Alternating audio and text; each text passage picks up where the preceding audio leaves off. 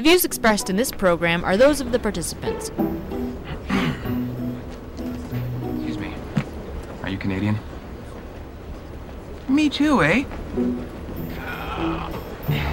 Sorry to bother you. Have you seen my friend? He's about, Stay away from me, or I'll cut you. Such a passive people after all.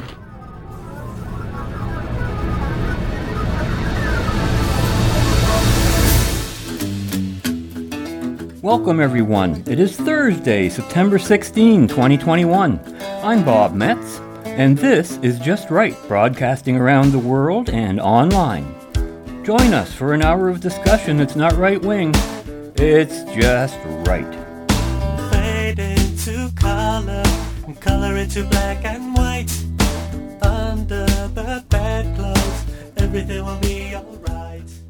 Canada's September 20th election is only days away, and it appears we may be witnessing a phenomenon never before seen in Canada. I'm pleased to be joined in studio today by London West People's Party of Canada candidate Mike McMullen. Hello, Mike. Welcome to the show. Oh, hi, Bob. It's great to be here. Thank you for inviting me. Yeah, and we'll talk about the election and much more right after our reminder that you can write us at feedback@justrightmedia.org, hear us on WBCQ and on Channel 292 shortwave, follow and like us on your favorite podcast platform, and visit us at justrightmedia.org, where you can access all of Just Right's social media links and our archive broadcasts. As always, your financial support is appreciated and is what makes this show possible.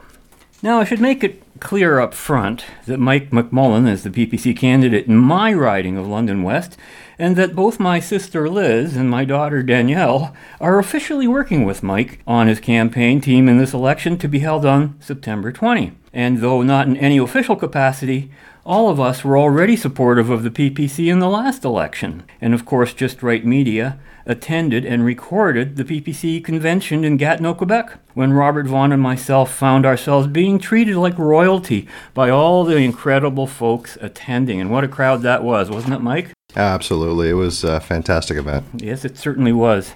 And talk about a crowd that was totally made up of the opposite kind of people the mainstream media kept trying to push on everybody, right? Absolutely. And I should let you know, too, I already voted for you in the advance polls. Well, thanks, Bob. Which will be closed by the time this show airs. And it was a surrealistic experience. I was the only voter there, didn't wear a mask, but I was asked if I wanted one, and if I wanted to sign some kind of COVID tracking attendance sheet that they had there. Have you seen those? No. And I said no, politely, and then they were fine with that. I proceeded to cast my vote. Everyone else, all 4 or 5 of them, were wearing masks, and, they had placed those social distance markings on the floor. But the surrealism about it was to see just how so many in the public have succumbed to what may be the very issue that defines this election. I mean, here we are talking about having to, we have to wear a mask or get double vaxxed just to participate in the election, when that is almost what the election's about. Well, yeah, I mean, it's certainly one of the key things voters are voting for is they're tired of the lockdowns, they're tired of the mask mandates, they're tired of the vaccination mandates, they're tired of being abused by their employers, they're tired of losing their jobs and their businesses, and it doesn't matter which side of the government you're on, they're all pushing the same agenda. So the PPC is the only party that's pushing freedom, all various types of freedom of conscience, freedom of religion, to be able to dissent from the mainstream media, freedom to live your lives in peace, and freedom to speak and to say whatever you feel. Well, we just generally call that all freedom, because you don't have to define every action you take in freedom. Absolutely. Yeah. Basically, the way we've always looked at it is freedom is the absence of coercion by another person. And once you have that condition, you've got a free society. Absolutely. And that's one of the values that Canada was founded on. And it's one of the reasons many people came to Canada was for freedom. A lot of people fled tyrannical countries like China or Venezuela, just to name a couple, to come to Canada so that they could live their life in peace and free. Now, when I last spoke to you on the phone, you had just come out of the Aeolian Hall, and you had an experience there, and it sounded like a learning experience that maybe some people might like to hear about. Yeah, it was an interesting situation. So I went to Aeolian Hall for my debate, and then they asked me if I had a mask, and I said no. And then they asked me if I was double vaxxed, and I said it was none of their business what my medical records or history shows. He said that he was the authority, and I said, who gave you that authority? And then he said the chief medical officer, and then I asked who that was, and he said, well, he didn't really know. So I said, so you guys are making the rules up at this facility yourself. You're basically using your initiative, and you're doing it. Nobody gave you an order. This is your company that's doing it. So anyways, we got into a big argument. It went back and forth. He went back into the building, called the police. There was about 12 police. Call the police? Yeah, he called the police. There was probably somewhere between 10 and 12 police officers there. I saw several cruisers show up. So then... All of these police just in response to this call? In response to this call. Why can't we get service like that if there's a crime or a rape or a murder or something like that going on? We never see it there, do we? Yeah, it's interesting that... Very rarely. It's very rare. Yeah. It's very rare, but it's very interesting that he tried to use law enforcement as a form of intimidation against me, someone who's perfectly healthy and doesn't have COVID. So the conversation went on, and he was pointing his finger at me when he was standing with a group of police officers, so I walked over and I said, what are you pointing at? And he says, I'm pointing at you. You broke our rules. You're not double vaccinated. It says in our rules you got to be double vaccinated. I said, no, it doesn't. Well, it says that in your rules, but it also says that if I provide a PCR test, that would be acceptable. So after all this drama and everything else, I pulled out my PCR test, which I had just got 30 minutes before the debate. I got the PCR test and I drove right to the debate. I put it down on the table and I said, look, this is a negative test. I'm safer than probably everybody in this room right now. Do you realize just because you're double vaxxed, you can still catch it and you can still spread it? Right. Where's your PCR test? How do I know you're not going to give me COVID? Maybe you're Typhoid Mary. Well, you know what you're doing? You're following an old maxim that we preach about on this show a lot, and it basically says, question authority before authority questions you. And that is a powerful retort to someone. A lot of people who think they're acting in authority are just shocked when someone challenges them and just says no or says, why? Or says, what? And it's, I find it fascinating that you have people like this who behave like a fascist. Right. And then turn around and call me the fascist because I just want to live my life in peace and be free. And, I don't hate anybody. I love everybody. Yeah, and again, it comes back to the very issue that's in the election and the party you represent. It's absolutely amazing. Now, I understand Mark Emery got into the Aeolian Hall without any sort of vaccine or proof of negative, whatever the test is. Nonsense. Yeah, it's what happened there? That was later after you, when already established a precedent in a way. Yeah, so, I talked to the police, and Buddy was there, and I talked to all the 10 police officers that were there, and they just looked at me and said, Mike, we're not going to do anything. You go to your debate. So the police were already basically... they probably looked at the guy going, what the hell would you call the police for? Well, that might lead into my next issue. We're seeing a lot of people in authority, like the police, no longer seeming to follow the direct orders of the political masters. And in fact, I've noticed a huge change in the whole zeitgeist of this election. Suddenly the PPC is all over the front pages of our mainstream media. When the standard practice by them is to simply ignore and deny the very existence of the party, right? And I can see what they're doing. I got a copy of the September 9th London Free Press in my hand here, and there's Mark Emery on the front page. Huge splash picture, waving at cars going by and holding a sign up. And as soon as I saw that picture, I said, okay, something big has changed. Something big is happening. And all of a sudden, the PPC is gaining the attention of the mainstream media, who obviously hates their guts. I just have to quote this to you, Mike. This is amazing stuff. The headline says, giving disparate, angry people an increasingly aggressive voice. And they're talking about online and in-person protests. Listen to this description. The crowd of extreme right-wing conservatives, neo-Nazis, white nationalists, anti-vaxxers, conspiracy theory believers, and fundamentalist Christians now has a political party to give it one voice, researchers say. Oh my God, I just couldn't believe it when I read that. And this Professor Daniel Beland, director of the McGill Institute for the Study of Canada, is quoted as saying, "The pandemic is being used quite cleverly from a strategic standpoint by Maxime Bernier and his People's Party of Canada. They have been surfing on the wave of the pandemic and people skeptical about public health measures and now vaccine passports to really distinguish themselves from the other parties," Beland says. The PPC is a magnet for people who share views that are often outside the mainstream. That is just amazing. You couldn't buy better advertising than that. Yeah, it's absolutely ridiculous how how our government and how some of these left-wing reporters, I'm just going to call them left-wing socialists. I don't know what they are, but they have no problem with lying.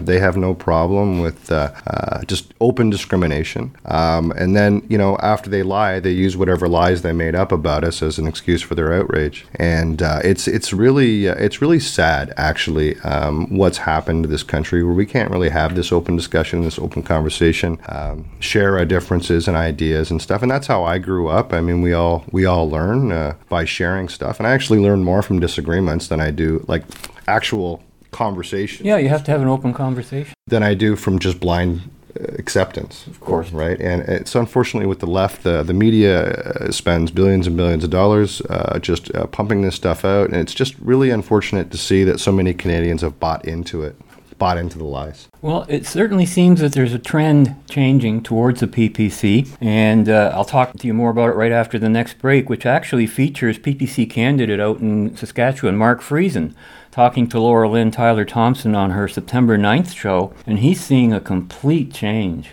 in the environment and what he's stepping into. And we'll listen into that for a bit, and then we'll return with our conversation with Mike McMullen, PPC candidate, London West. And I am so excited because he is running an incredible campaign for the People's Party of Canada. Good to see you, Mark. You look great, Mark. You look like the coolest PPC guy ever. You look so great. How's it going? Tell me about how the campaign is. It's overwhelming, Laura Lynn. Me and you went through an experience in 2019 that wasn't the greatest. I can you this is exponentially different.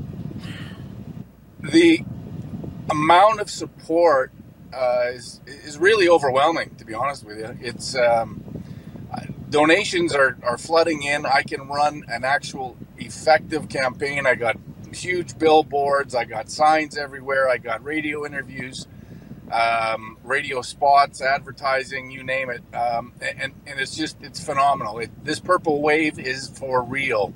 I just looked at a poll on 338, and they have us at 10%, which is something that nobody thought we could ever attain before the election. I believe it's a lot higher than that.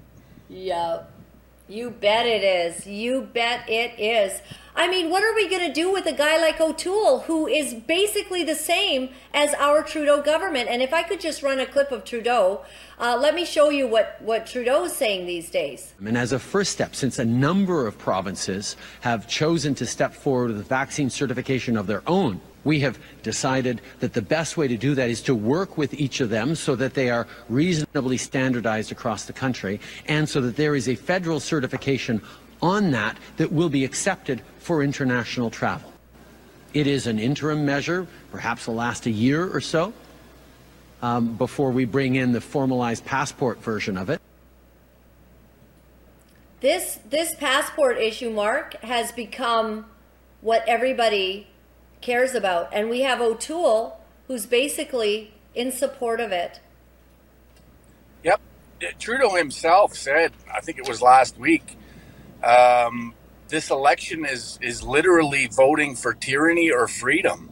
Those were his words, and I'm summarizing, of course, but paraphrasing. But this is it. This is what the election is about. It's about whether you value freedom or you want tyranny.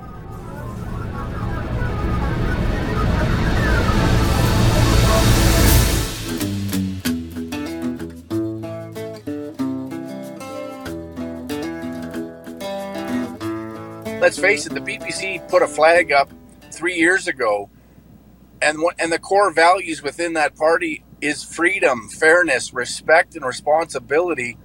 We've been there. We've been here from the beginning of the party till now. We knew that we stood on those core values for a reason. And right now, those core values shared by the majority of Canadians across this country are finally standing up to defend those values. I know we're desperate, and we have got to have a party that believes in freedom. I cannot believe what is going on. I can't believe the bowing that the Conservative Party, I just call them the Compromise Party.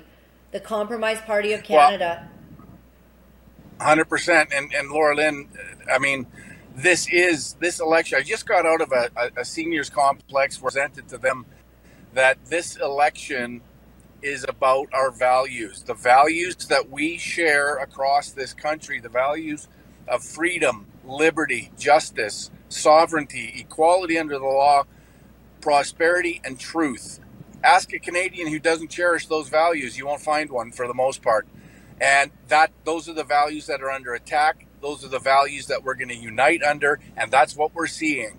And that's what we're seeing across the board, across the country, is people are finally starting to get it, that there's one party that represents these values and wants unity in our country to defeat our enemy, the enemy to these values. And that's every establishment party that we have. So the answer couldn't be more clear. And it's just a matter of getting that message out to as many people as we can in every riding across the board. And, I'm talking to people across the country, candidates, and they're saying they've never seen anything like it. Sean Taylor out of West Kootenay, South Okanagan, he hasn't seen anything like it. It's purple everywhere. The whole business community in Grand Forks has his signs in their windows. Everywhere he drives, his signs or conservative signs are being replaced by his. It's happening everywhere. It's phenomenal. Mark, I saw the other day at Maxime Bernier's his rallies here in British Columbia. People are sometimes in tears because they're so afraid. And how are you seeing the people of Saskatchewan? Are they understanding sort of how serious this is? Has it hit home yet? And Laura Lynn, I'm seeing people in tears because they're so happy there's somebody there that represents their values. I come to tears on a daily basis. Yes. Because people are affected. People are finally seeing that, wow, there's somebody that has courage and conviction that's willing to fight for the values that I cherish for my kids and my grandkids. It's incredible. I've never been part of anything like it. So that was a very upbeat and jubilant Mark Friesen talking there to Laura Lynn, and he seems to be experiencing an incredibly different phenomenon running for the PPC this time around than he did the last time. Is it the same with you? Yeah, in 2019, we were a new party, and a lot of the candidates, including myself, were fairly green at politics and not Green Party, not Green Party, no, not the Green Party. Yeah, they didn't do very well, and they're not doing very well now.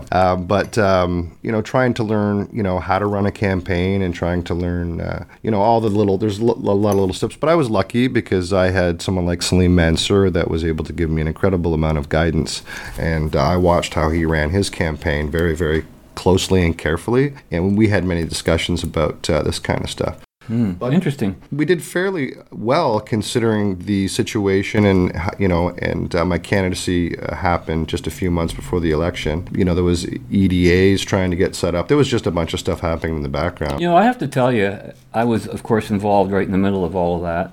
And I heard a lot of self-criticism being touted about by many members of the PPC, but I don't think they realized how successful and what a good job they did.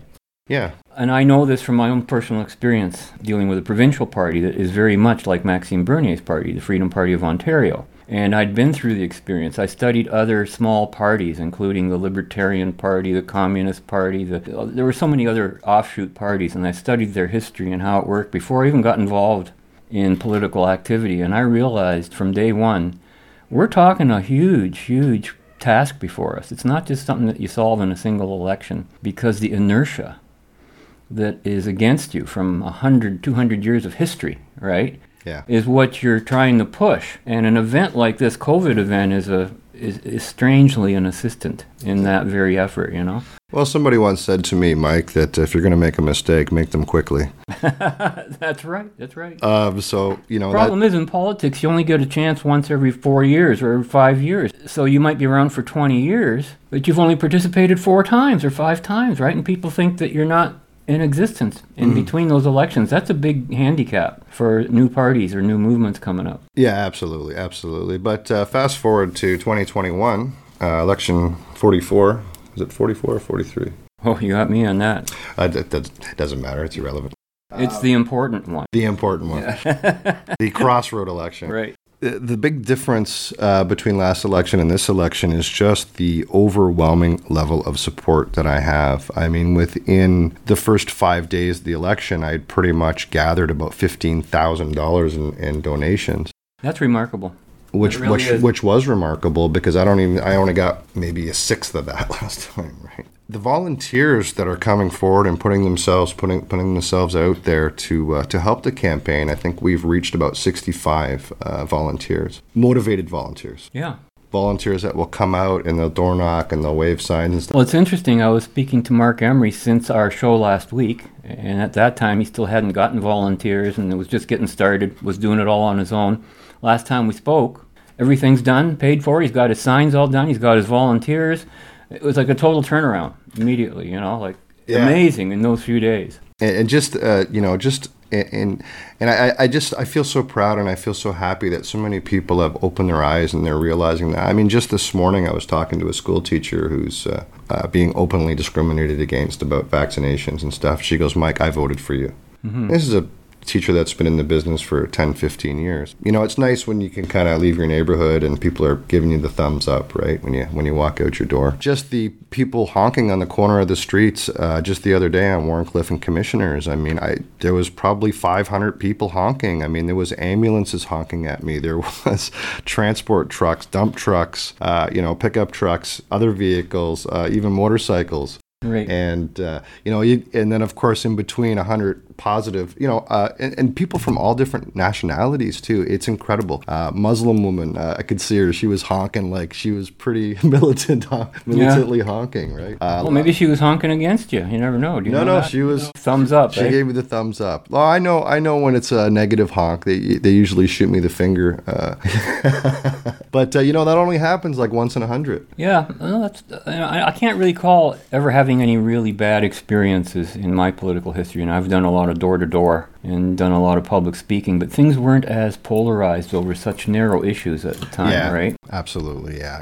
And this creating of polarization over the COVID issue, the way that thing is being used as a political tool, is something most people who are falling for it aren't aware of, because they can't even fathom that their political leaders would do anything like that to them. Yeah, I think Canadians have had it good for quite some time, and and many have just become complacent and they've gotten into their routine and don't really focus on politics, and in some cases they don't even read the news unless it's like a headline, right? If they see the headline 5 times, then it must be true, right? And that's, I don't even watch the news, to be honest with you. I don't even watch it because all I got to do is just go into a group and listen, and I can tell what's happening in the news. Sure. Well, I do. I watch the evil mainstream media news just to keep an eye on what they're doing, because they're basically, advertising what they're planning. And they think that what they're doing is great. You made a very disturbing comment to me about your issue at the Aeolian Hall, that you said that these people really take this seriously. Well, yeah, they were... the whole COVID thing and the masking. They were militant. Like completely militant about it. I mean, they have no problem openly discriminating against anyone, and it's actually really sad. It's really sad that these people that call themselves the tolerant and this kind of thing are the ones that are openly discriminating against others. Right. I mean, they themselves, they don't even know it. I think that they're so blind that they're so blind to what's actually going on that they actually think that they're virtuous and they're helping society, but all they're really doing is just dividing. And these types of people really need to wake up and realize that they are becoming what they hate.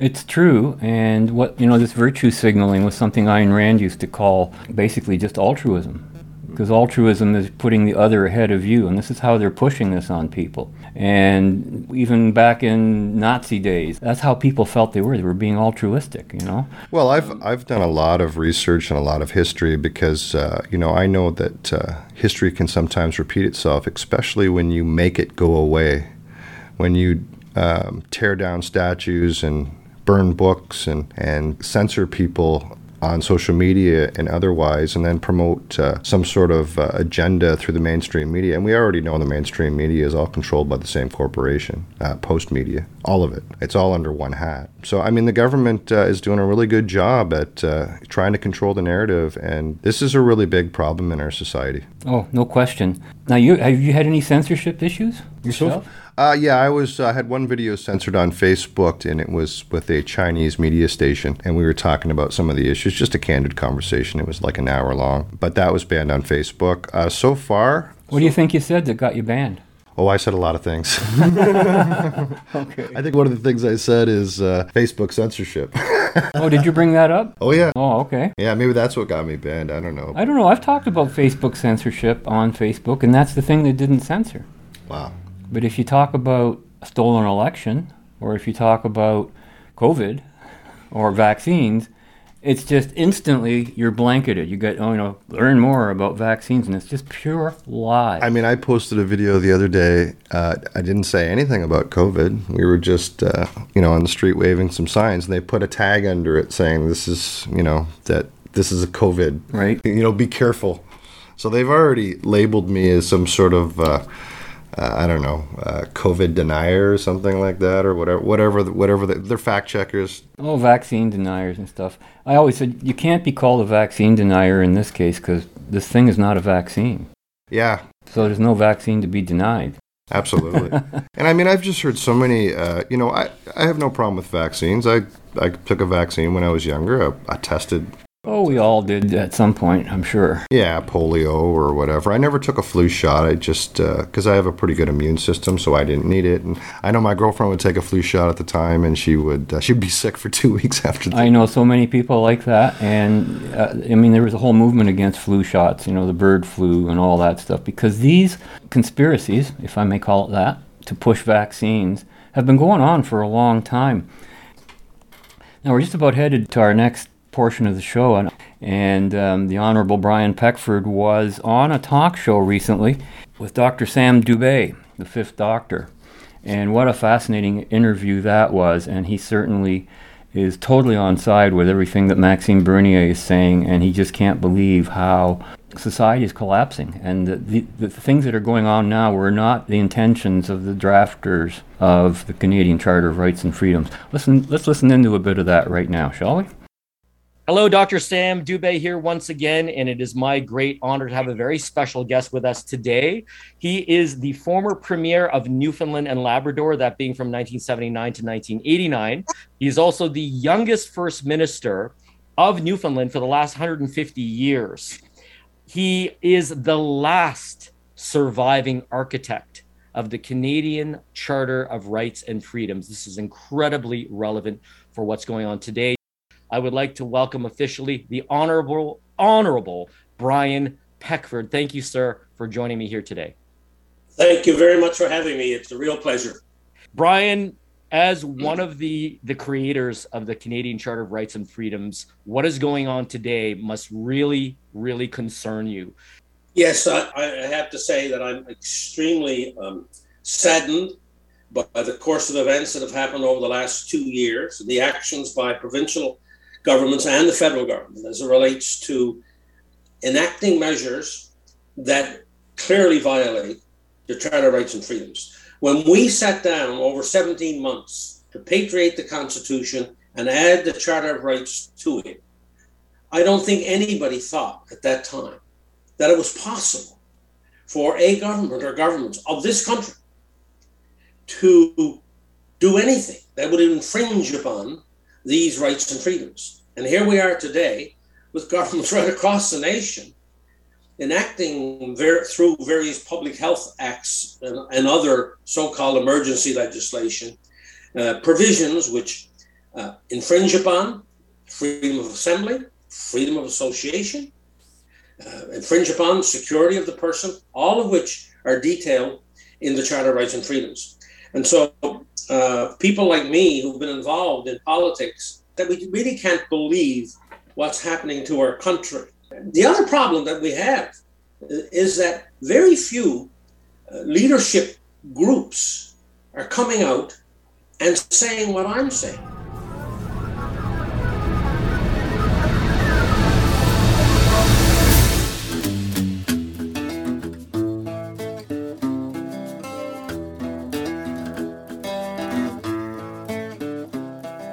An impending election September the 20th.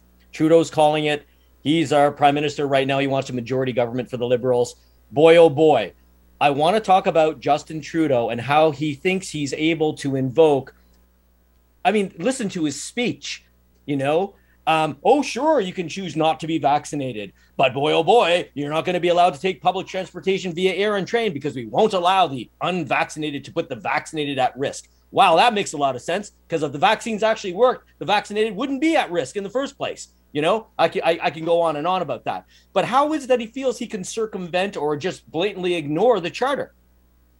Yeah, absolutely. And you know, even most of the established parties go along with what he's saying to some degree or another.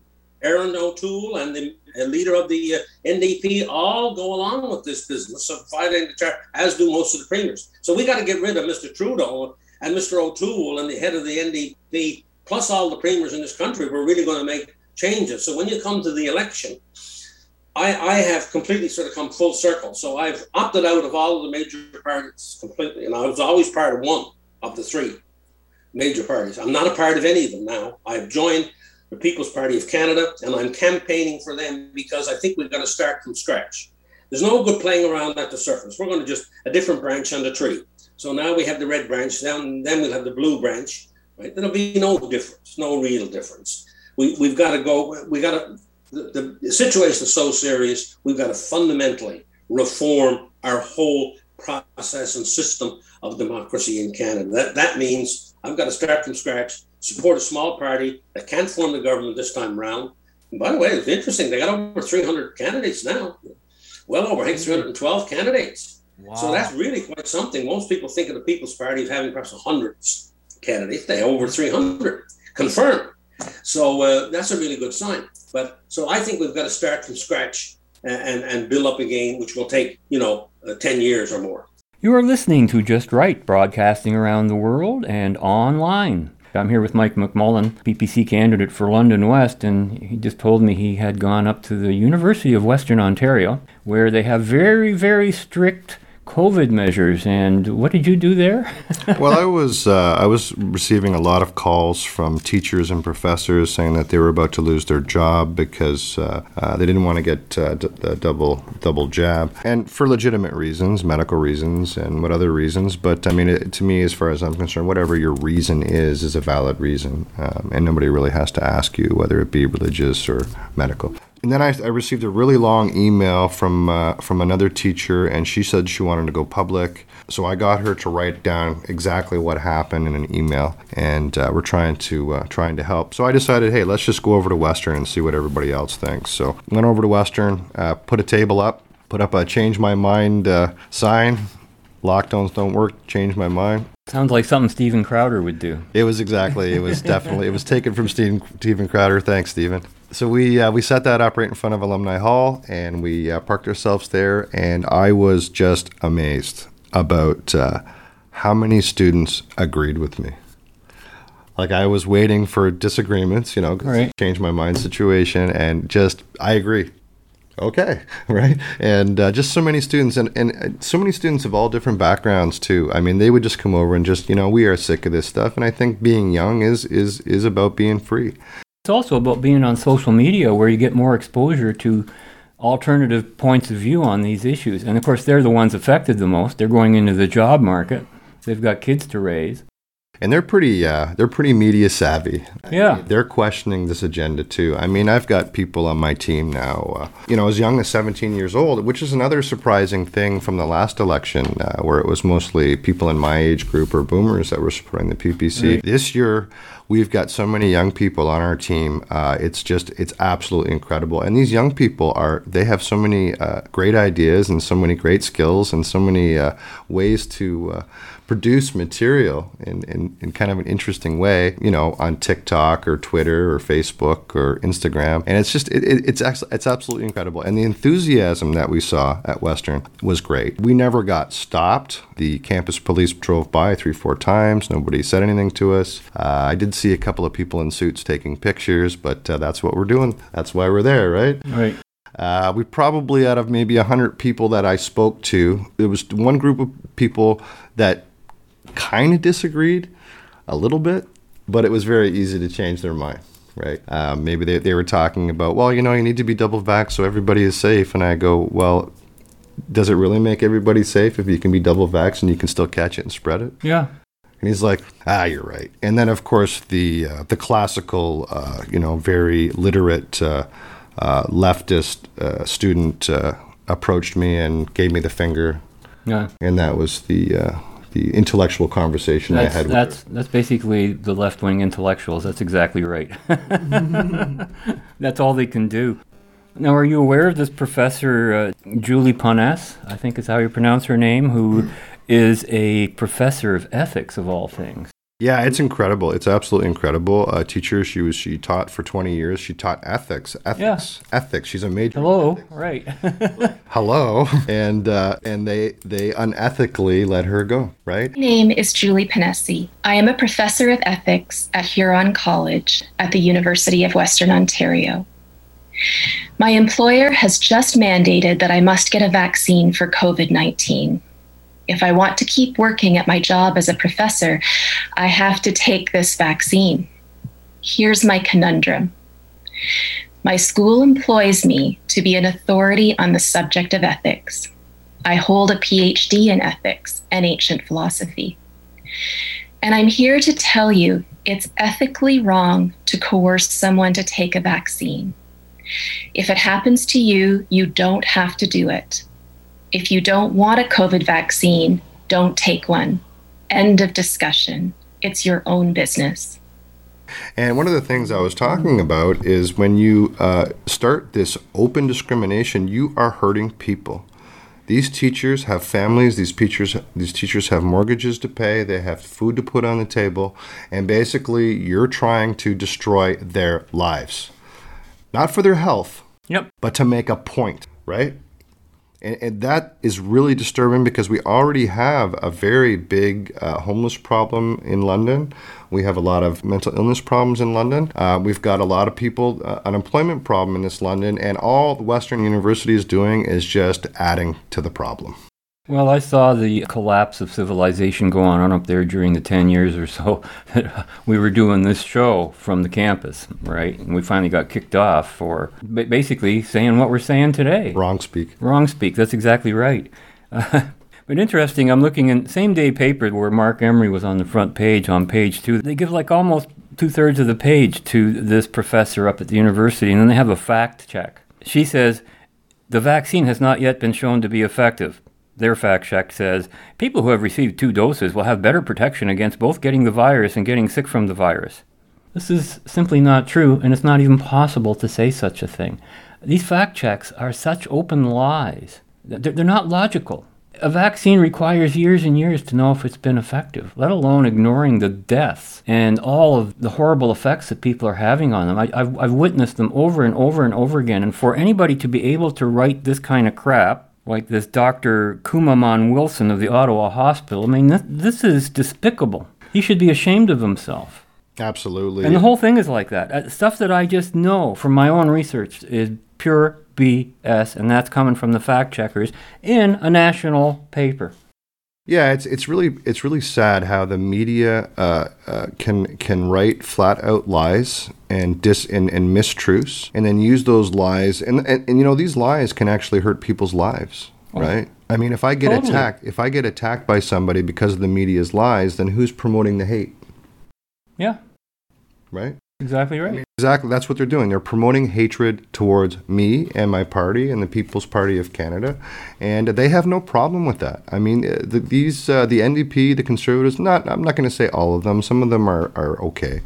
But from my experience, they're the most hateful group of people, the most uneducated and hateful group of people I have ever met in my life. It's been my experience for 40 years, and it's not something new. It's been going on like that for ages. When we first started the Freedom Party, you wouldn't believe the trouble we had to go through just to get in on the all-candidates debates.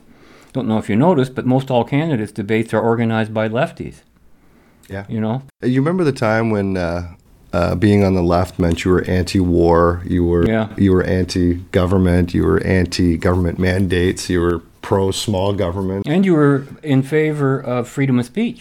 And you were all about... I voted NDP for that reason alone when I was in my days of ignorance. But that was the only issue I could identify with. And sure enough, between that election and the next, they reversed their whole position on freedom of speech.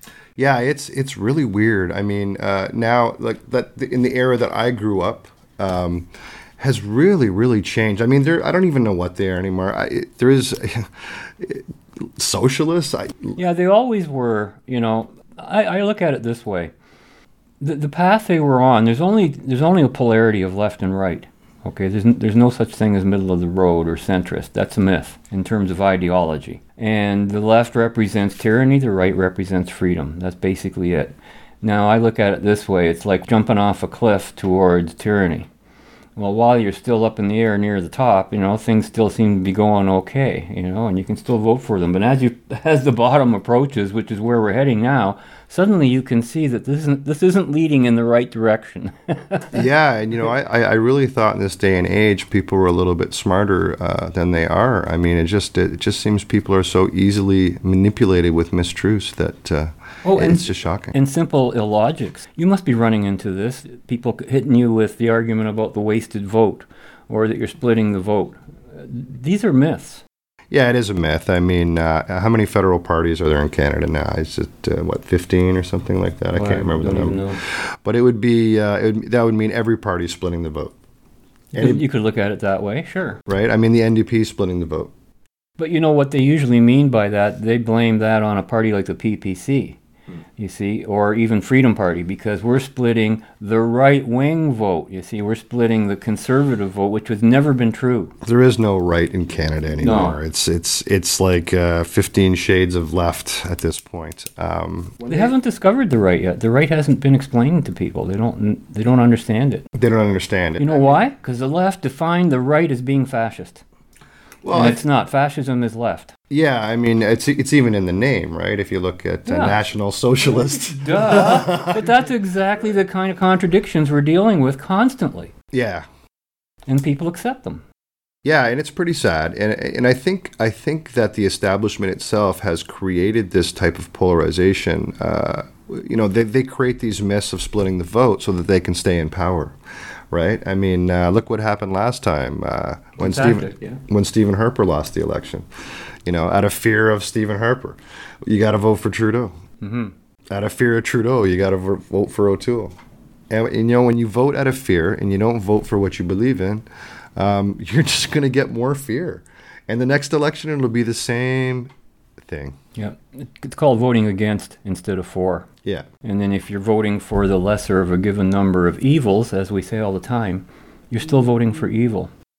Absolutely. I mean, there's no less or more evil. It's evil.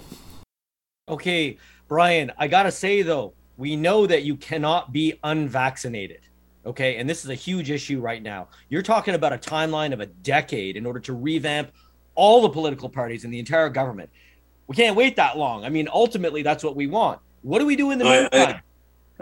With these parties in place, all of which more or less support some form of coercion, some form of violation of the Charter of Rights and Freedoms, and so on, it looks quite dismal. So all of them except the PPC, right? No, I interviewed Max months ago, and their platform is very clear on their website. I would encourage viewers to check out the website. You know, they're against lockdowns. There you go. And I mean, this is not a promo for PPC, but when you're talking about who to vote for, you know, I mean, this is who we're talking about right now, because they have a true platform that is against the vaccine mandates, against vaccine passports, freedom of choice when it comes to the experimental gene therapy injections. I mean, if the only scientific claim that can be made is that these are therapies that do not prevent transmission or infection, then should it not be a personal choice if all they do is allegedly reduce some of the severity, some of the symptoms? Now where we are, I think one of the problems you got is that when you get in so deep, you can't backtrack. Right. And I think a lot of the governments now are beginning to see through the data that they must be reading that, oh my God, we've made a big mistake here. So what are they doing? They're digging in. So all of these people, I mean, the lies and mistruths and misrepresentations that all of these people in high places have done, and the poor ordinary person who doesn't read very much and only listens to CNN or CBC, boy, they're in some dilemma because they don't even know. I mean, we know people, they don't even know anything about a vaccine having any problem at all.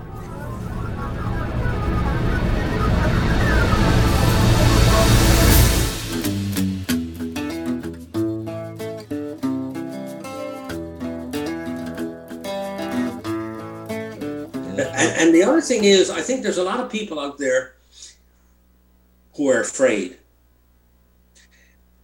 Mm-hmm. They just go quiet. Mm-hmm. And a lot of them are afraid to believe. They're afraid to believe that my government would let me down that much, both provincially and federally. I would say there's a good 30 to 40% of the people in Canada today who've now been exposed to enough.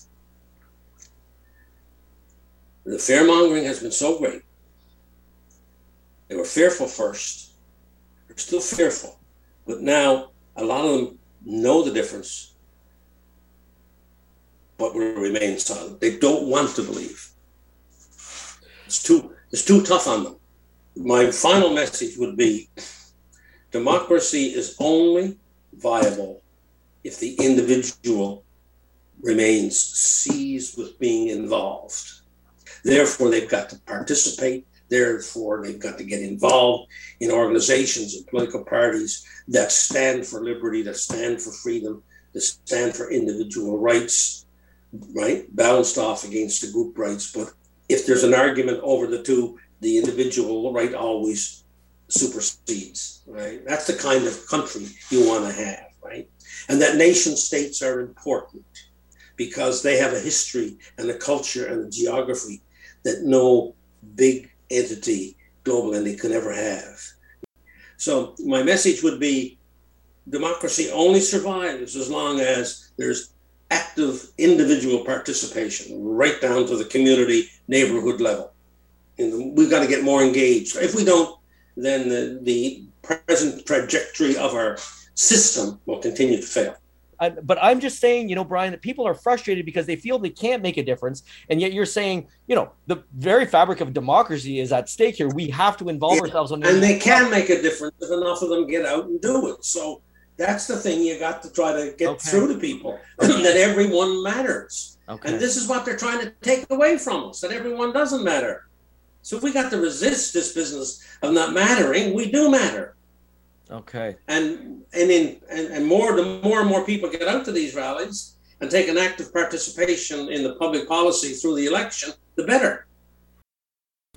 Well, Mike, it's amazing how fast the time flies when we're having fun, isn't it? Yeah, it's been fabulous. Yeah, we're already down to the final quarter of the show, and one thing I always like asking people, if I didn't ask them already, is what is on your mind that you would like to tell people? I mean, there's only a few days left to the election from the time of this broadcast till the 20th, and of course a lot of people might be listening to this broadcast after the election, and we do have an audience outside the country of Canada as well who are just looking and wondering what is going to happen here.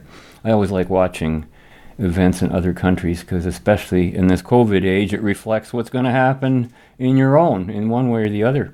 Well, yeah, I mean, I can see it. I mean, a lot of people that are even slightly awake can see the how it's transcending. It usually starts off in Australia with their ridiculous lockdowns, and then it moves to New Zealand, and then the UK, and then finally ends up in Canada and the United States. What's interesting about that, though, is all these countries seem to be part of this spooky Five Eyes organization, which I've been trying to investigate. Because they seem to have supranational powers where they can spy on anybody. That's a new term to me. What did you say? It was supranational, or the Five Eyes. Yeah, Five Eyes. The Five Eyes. Yeah. So if you just do a search for the Five Eyes organization, you'll hear government officials like Freeland or Trudeau or something like that talk about it. It's like it's a combined spy organization to protect the Commonwealth, apparently, right? The Commonwealth countries. So you're talking about the Anglosphere, basically. Yeah, so those 5 countries are part of this organization. And I see this trend where it's going from Australia to New Zealand to the UK to Canada, and they're all part of the same organization, right? It's... of course, Europe is experiencing some of what we're experiencing as well. Yeah. Yeah, Europe is another thing altogether. I haven't been really following that much European news lately, just because of the federal election coming up and stuff. Well, yeah, that's keeping you a little occupied. Yeah, but yeah, there's getting back to our campaign and our riding. I mean, there is an absolutely tremendous amount of support, and we could see a purple wave coming. I mean. Every day I talk to somebody who says, "Oh, I voted for you." I think yesterday it was like 40 people voted for me, and friends, family, neighbors. I mean, people are just sick of this stuff, and and I think they're starting to realize that the government of Canada protects and serves itself. That's what it does. It's 4 parties that basically all have the same agenda, and they just basically pass the torch every election. And that's how they stay in power. I mean, imagine if somebody new got in there and started ruffling some feathers and opening some doors. I mean, that's what they would be terrified about. Well, they're terrified about it everywhere. I mean, the establishment creates the electoral rules to keep them in there. You surely must be having all kinds of fun with election rules and regulations, right? Yeah, and exactly. And then and as we see the punishment is most of the time in the process. So totally. And then they've created this massive government with so much bureaucracy that the ordinary individual can't even be able to break through it. I mean, even as a politician, it's hard to even get answers to some just basic questions. I mean, they want to compel and control speech. They want to get into our schools and indoctrinate the children. They want to take away your guns. They want to fine you for saying something maybe you said not too long ago. They want to force inject you with an experimental vaccine based on a PCR test with over a 80-90% false positive rate. And we really need to dig down into this and look into this data a little closer here, because I really think that at this point that they are manipulating Canadians. And I think if People's Party government wins, then Canadians are actually going to have a representative government that's going to bring their voice to Ottawa. Well, you never know what happens when the people themselves become corrupted, and they themselves are all the little fascists running around, and they want the government to be democratic and therefore reflect their fascist views. Isn't that a big part of what we're up against? Well, it's no surprise, considering Freeland, whose grandfather was an actual Nazi, is now the deputy prime minister. I'm sure Trudeau gets lots of great advice from her and how to manipulate the masses using the media and the press. I mean, her grandfather was an expert at that in the Ukraine when he used to push propaganda about the Jewish population. Well, it's interesting. What if we end up with a minority government and we're looking at another election, say 2 years from now? Although a minority government could last long, you never know. With, say, the PPC being in the controlling seat, that would be an ideal situation too, wouldn't it? Well, yeah, it'd definitely be a great situation. I mean, the other thing is too, I mean, if Trudeau claims that this pandemic is so awful and terrible and, all this stuff is happening and he wants to protect us, he wants to be our savior, why would he even call an election? I mean, that's the first thing that would come to my mind. Why would you even bother calling an election if you say this is the biggest, great people are dying, things are bad, let's call an election? That would be the stupidest thing any prime minister could ever do. So I look at it from two different points of view. He's either calling an election because he wants a majority, and that Trudeau, is just showing everybody how self-serving he is, if that's the case. But I don't think Trudeau's going to get a majority, so that's a failure. So I think the other thing that's going to happen is Justin Trudeau wants to wipe away a lot of these scandals and pass the torch over to the Conservative Party, to Aaron O'Toole. These guys are all in it together. And Justin Trudeau knows. I mean, how many scandals does he has? He's Aga Khan, SNC Lavalin, Judy Raybould. Oh yeah, we've talked about so many of them. It's just ridiculous. Another reason that he might have called the election now, Robert and I were speculating along these grounds, is that he sees the pattern or the trend that's coming, the trend that you're experiencing in the PPC, that people are waking up. And if he waits too long, too many people will be awake and the party's over, quite literally for him, right? And there's just that's just one of many other scenarios. One thing that always bothers me, too, I find this election extremely short in terms of the period it's run. You barely get your paperwork done and barely get everything set up and getting people into the mood, and it's already over. And in my experience, it's always been that shorter elections favor the incumbent. Absolutely. Because every week that goes by, they will lose more, and the other parties will go up in the polls and go up in their odds because people now have more time to consider it. Is that a frustration for anybody in the PPC, or is the length of this election suitable? Or I would have preferred 60 days, to be honest with you, just to get everything settled and running. But this is how they rigged the election in their favor. This is just and a summer election too, to move everybody busy at this time of year, going back to school. This is how they rigged the election. This is just one of the ways they do it. So they knew they were going to call an election. So Justin Trudeau was out there buying everybody with their tax dollars, right? Giving away gifts and freebies for the last 6 months. They've been pushing their brand in the mainstream media, spending, again, billions of dollars pushing themselves and demonizing their opponents. So once they've bought everybody off, they feel like we're in a position, I'm the savior. He thinks he's the savior. It's just another way. So, I mean, that they just rigged the election, right? And then, of course, they throw a lot of voters off guard because they don't have time or they forget to vote or whatever. But you know what, Bob, I think you're absolutely right. I think that if they waited any longer, this is probably what they were thinking. If we wait any longer, then the PPC is going to get even more support. Do you have any faith in the election process?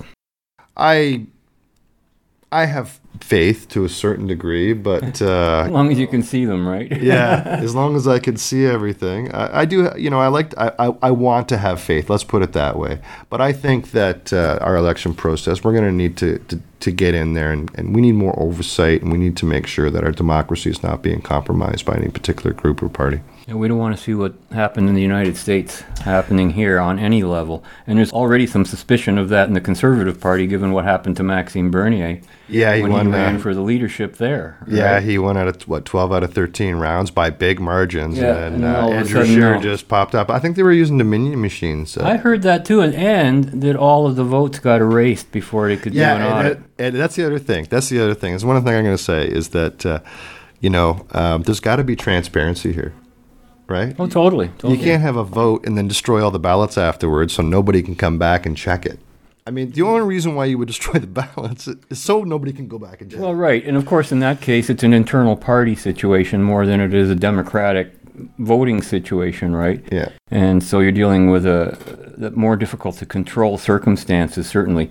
But it's looking good for the PPC right now. And I got to say that when I was at your event, August 31st, and saw people like Pastor Hildebrand and Kristen Nagel and others coming on board to the PPC, let alone, the former Premier of Newfoundland, right? Yeah, that's incredible. This is just stunning. Any final words before we go? Yeah, just if you want to check my website out, go to miketmcmullen.ca. That's MIKET. MCMULLEN. You can find all the information there about London West and the People's Party of Canada. If you want, shoot me an email. You can subscribe. You can get a lawn sign. You can become a volunteer. We have the greatest bunch of volunteers. The PPC is more than just a party. We're a family. And another good thing to remember is it doesn't stop on September 20th. Absolutely. When this election is over, win or lose, we're going to basically create our own riding association in London West, and we're going to take all the volunteers and all the skills and everything, all the people that we have, and we're going to start promoting the PPC before any election is even called. Excellent strategy. We hope Canadian voters everywhere will do what's just right in this election, and we trust that our listeners will also do what's just right by joining us again next week, when we will continue our journey in the right direction. And until then, be right, stay right, do right, act right, think right, and be right back here. We'll see you then. Fade into color, and color into black and white. Under the bedclothes, everything will be alright. Speaking with my parliamentary hat on, I don't think it'd be a very good idea. On the other hand, with my cabinet hat on, I think perhaps it would be a good idea. But there again, with my party hat on, I can see there could be arguments on both sides. I see. And which hat are you talking through at the moment?